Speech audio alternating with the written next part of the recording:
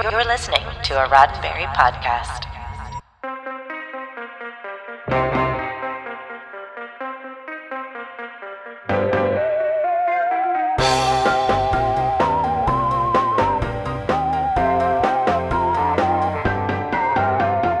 I'm Jessica Lynn Verdi, and this is your Sci-Fi 5 minutes of science fiction history for December 6th. It's a time-honored trope, if you'll forgive the pun. A modern-day human is sent spiraling back through time to an ancient civilization, kicking off a set of wacky fish-out-of-water misadventures.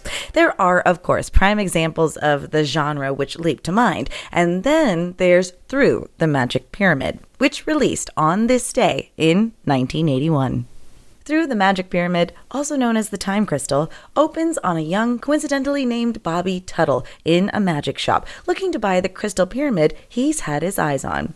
To his vast disappointment, however, it's already been purchased. Later that day, Bobby finally gets his shot at glory in the big football game, only to run the wrong way and lose the game for his team. That evening, a dejected Bobby half-heartedly celebrates his birthday with his parents. But there's a happy ending to this day. His mom is the one who bought the pyramid. Hooray! Alone in his room, yet still in full football gear, including pads for some reason, Bobby gazes into the pyramid, which turns out to be, spoiler if you didn't pay attention to the title, a magic pyramid. Bobby is transported back to ancient Egypt and is immediately set upon by a lion, but is then saved in the nick of time, by a young Tutankhamun. Get it? Tuttle and Tut? Anyway, the young Tut and his fellow Egyptians are confused by Bobby's mentions of telephones and airplanes and Jesus Christ. The ancient Egyptians, of course, all speak fluent modern English, but in the interest of suspension of disbelief, we'll just chalk that up to more pyramid magic. Bobby soon meets Tut's older brother, the current pharaoh, who is bemoaning the state of his country while absolutely devouring scenery. Bobby is welcomed by the pharaoh and presented to the people as a gift from the gods after being bathed by the pharaoh's harem. Okay.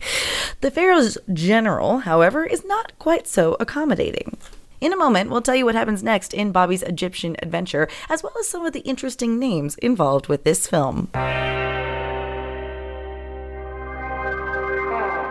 Bobby Tuttle's arrival is the catalyst for the pharaoh's general to finally launch his coup. The pharaoh is assassinated, Bobby is imprisoned, and Tut is kidnapped. Bobby is saved moments before execution and uses the crystal to head back to the future to gear up, grabbing a flashlight, some matches, and his trusty family dog, a bloodhound. The dog tracks down Tut, and after some reverse hypnosis, well-timed football tackles, and a chariot scene, Tut returns home to take the throne and become King Tutankhamun.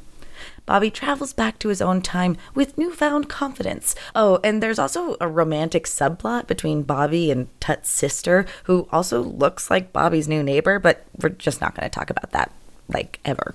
Basically, Through the Magic Pyramid is a 70s made-for-TV movie that should be buried in the tomb of mediocre TV movies and forgotten. But the movie is worth mentioning because of the cast and crew. You've got Vic Tayback as the evil general, with Joanne Worley, James Hampton, and Len Lesser, Seinfeld's Uncle Leo, rounding out the cast.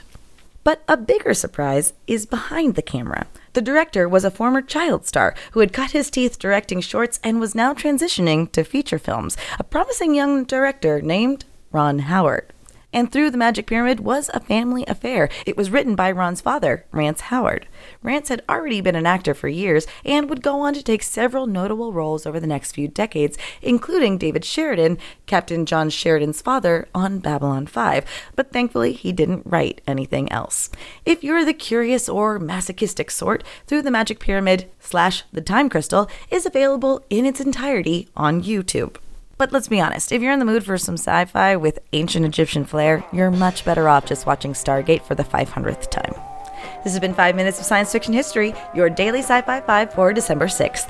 Sci-Fi 5 is produced by Roddenberry Entertainment.